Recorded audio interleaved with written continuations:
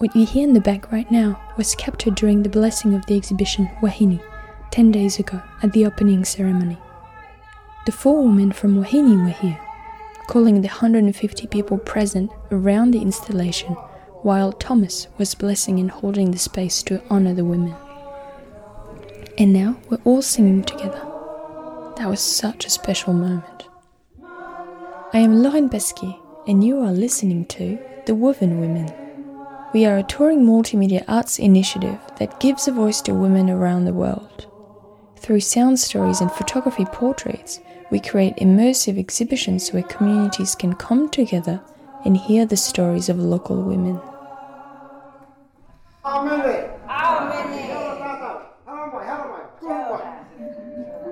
in, listen to these evil women. Come on. Welcome to the first chapter of The Woven Women. Starting our journey in New Zealand, Aotearoa, this first chapter focuses on the stories of 4 Māori women, and it is called Wahine, which means women in Te Reo Māori, the Māori language. You know, never ever bow down to anybody. You stand up, you're mana whenua. We have power that most of us don't even realise is there. I think she showed me what it looks like to be a successful Māori woman. Mana wahine is the ultimate. This second episode is about Cindy Teata. Charting her journey from a challenging childhood to an abusive adult life, Cindy shares how her ancestresses taught her strength in the face of adversity.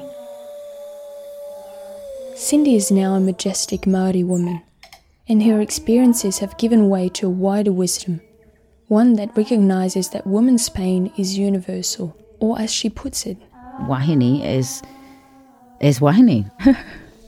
This episode was created for the exhibition Wahine, which was in Nelson, New Zealand, until last Sunday, the 16th of February 2020. If you didn't get a chance to experience it, the exhibition will be opening again in Nelson's region very soon. If you would like to see Cindy's photography portrait that featured in the exhibition to enhance that connection, you can visit our website, thewovenwomen.org, under the podcast section. That's enough from me. Now, let's immerse ourselves in Wahine, Chapter 1 of The Woven Women. Welcome, Cindy Teata.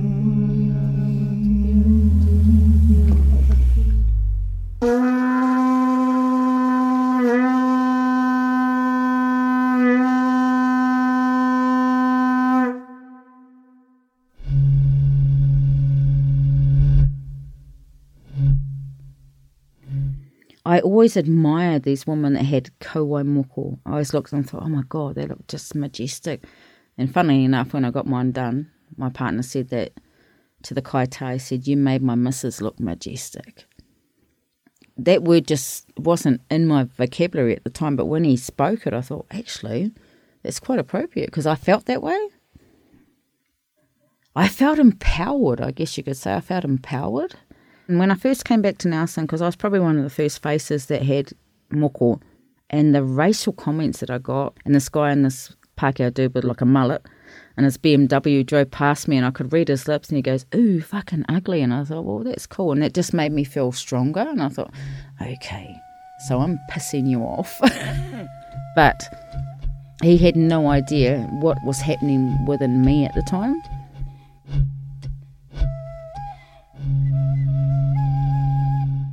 You know, I feel so privileged and so honoured to carry this on my face, because it's a story not just about me, but about my ancestry, my children, everything.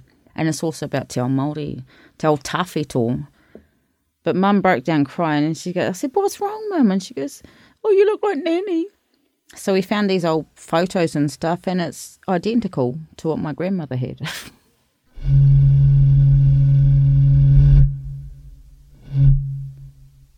My Māori name is Teata, named after my great-great-grandmother. I was so privileged to take on my nanny's name because she was a warring, fighting female chief that came down in the Hekinga in the migrations from the North Island. I was a little bit apprehensive at first because I thought damn, these are big shoes to fill. And I did meditate and spent time by myself, talked to my tupuna, had karakia, had prayers to make sure that I wasn't stepping on anybody's toes. And only one uncle come back to me and said, no, you can't do that. And once again, my mum come to the battle and she goes, step the fuck off. My daughter's got every right to have this name.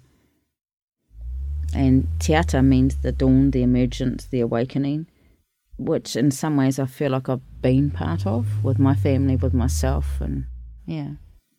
But the crappy life that I went through, I think I earned that name pretty much, and that's what I said to my family. You know, it was an awakening that I had to go through at the time.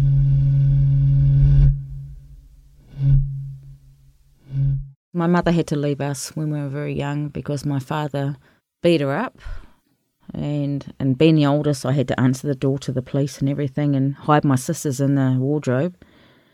But 9 times out of 10, my mother would be driven away by an ambulance. She'd have a fractured skull or something really nasty that happened to her from Dad. She didn't grow up learning the language or didn't want to know about the culture because she was so badly mistreated. She did love her family. She loved being a Māori, but she didn't know how to work her way into this world, really. And she still felt unaccepted because of the treatment that my dad gave her. But my mother was so hospitable. She used to take anybody in and look after them, give them the bed, feed them. And sometimes Dad would get upset just through his own insecurities because my mother was beautiful. She was an absolutely beautiful lady, and she still is to this day. In a way, it's a shame. It's a shame that Dad was insecure and Mum was beautiful. Otherwise, it probably would have worked out different. But I'm sure we're not the only family that went through that stuff.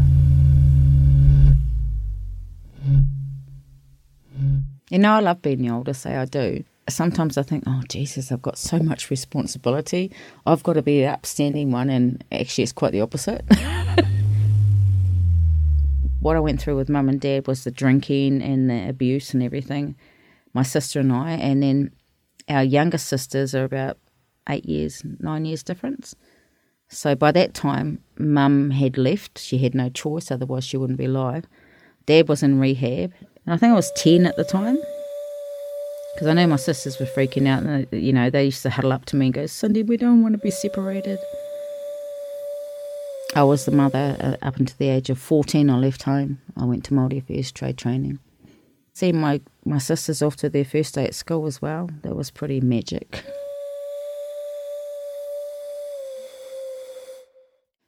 Probably the most embarrassing thing for me was when, at that stage, you know, I started having my period. Dad would go, oh, so do you need some plugs? I'm like, what? These were tampons. Oh, God, how embarrassing is this? When I first got on, I was like, oh, shit, what do I do about this? And I remember telling my dad, and he says, oh, no, it's normal. And that was it. It's normal. And I thought, well, so what do I do with normal? Especially when you're young and you usually menstruate for at least a week. And honestly, I even said to my sister Jules, I says, sis, if I die, can you look after the girls, like the twins? And she was like, why are you bleeding? I said, I don't know, I can't fucking stop it. No, it was scary. Honestly, it was very scary. Not having a woman to talk to and not understanding what's happening. And I tended to cling on to women that I admired, whether they were teachers or church people. So I found my way through it, put it that way. All I wanted, to be honest, was to have a happy family. I wanted to dispel all those myths about, you know, breaking the cycle, and I was hoping that would work out. So when my first child was born healthy, because I had 2 miscarriages and an abortion, so my oldest is 29 now. She's the most beautiful girl you'd ever come across. But with my boys, my oldest son is 18, that's Jordan, and yeah, Israel's 16, just turned 16 in August. 16 going on 18, Jordan's 18 going on 24. Well, mentally, you know. I can't even finish the sentence. He goes, I know. And I said, do you know what I'm going to say? And he goes, I know. But I was like that. So I'm thinking, yeah, this is payback. But no, I'm proud of my kids, and they're very respectful.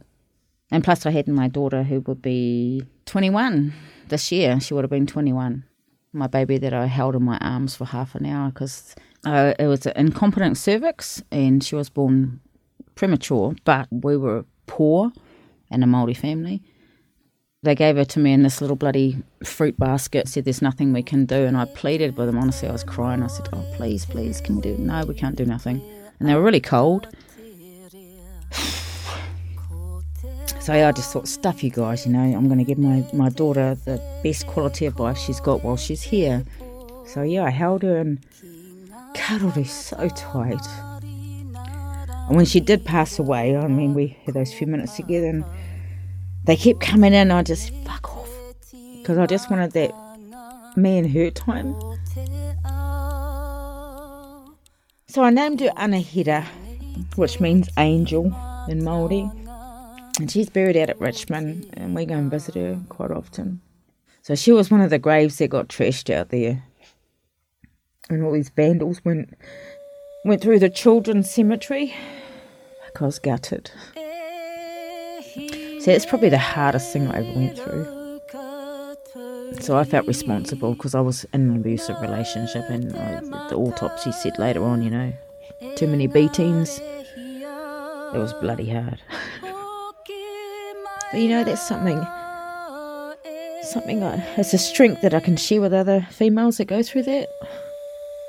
So I used to go up to the hospital and visit women that were going through the same thing. Although I didn't tell them at the time, I've been through the same thing. I just wanted to be there to help them and nurture them through. So, somewhere in heaven, she's playing around.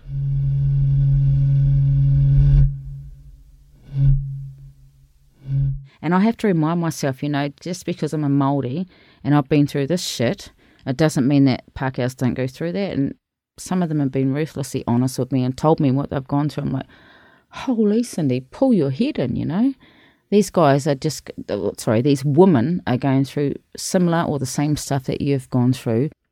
So some of my best friends now are Pākehās. As Māori, people always point the finger. Crime, incest, the whole lot.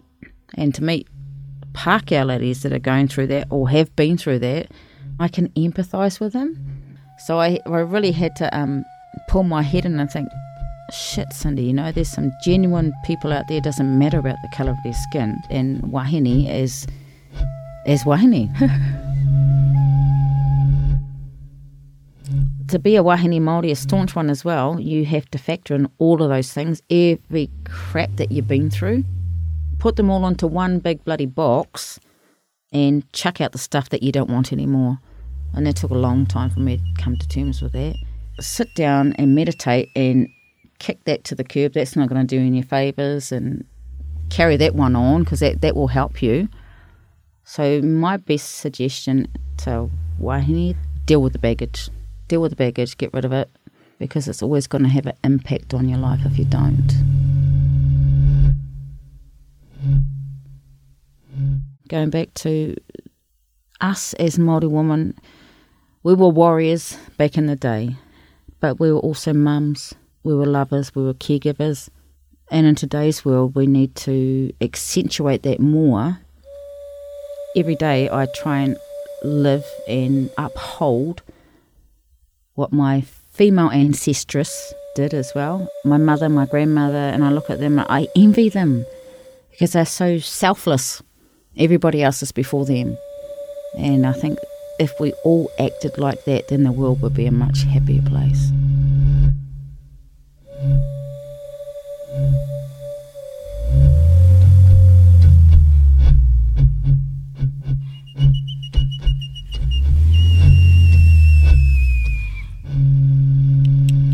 Ko tēnei te timatanga o te ao. Thank you so much for joining me on this journey. Before I leave you, I want to share what a wonderful learning and human experience this project has been. I feel so blessed that these inspiring women welcomed me into their lives, and I am forever grateful that they allowed themselves to be vulnerable to me and to you. So if you like this podcast, It would mean the world to me if you shared it with your friends or shouted about it on social media. And don't forget to use the hashtag #TheWovenWomen. I would also be very grateful if you could rate and review this podcast on Apple Podcast or your favorite app. That all helps a lot in ranking this show and making it more accessible to the rest of the world. And if you have any comments or questions, just leave a comment below. I just listened to the 4 stories of the woman, and I thought they were really interesting and beautiful, but you can feel in every story how, even though maybe their history could be a bit rough or bad or hard, they all look very positively at their life, which is really powerful and makes their story even stronger. One of the other ladies said, you need to deal with your own stuff, leave behind what you want to leave behind and take the rest with you, and that's something I have been doing as well, so it's something that really stay with me. So I'm very glad to be able to listen to these different stories, and it's always nice to hear the life of someone else. Next week, we'll hear Janice's powerful story. She's Cindy's mum. Her testimony is raw, moving and humble. Although her life has been painful and challenging, she has so much love to give and will inspire all of us. I just love life, dear. Yeah. I care about people. I'm very humble to people. I've got a lot of love to share with people. The love I never got when I was young. I'll always keep my humbleness no matter what. My nana would said to me, humbleness goes a long way. What you give, you get 3 times much back. If you haven't done it yet, make sure you subscribe to the Woven Women podcast today so you get to hear Janice's story next Thursday. I should mention one more thing. I had planned to release longer versions of each sound portrait, but something happened over the last week. The exhibition Wahine was such a success and touched people so much that we all think Wahine should keep growing and travel around New Zealand. So instead of publishing the extended versions of each story, the stories of more Māori women from New Zealand will come along for you to hear, and I am so excited to share them with you. Until then, kia ora, and thank you so much for listening.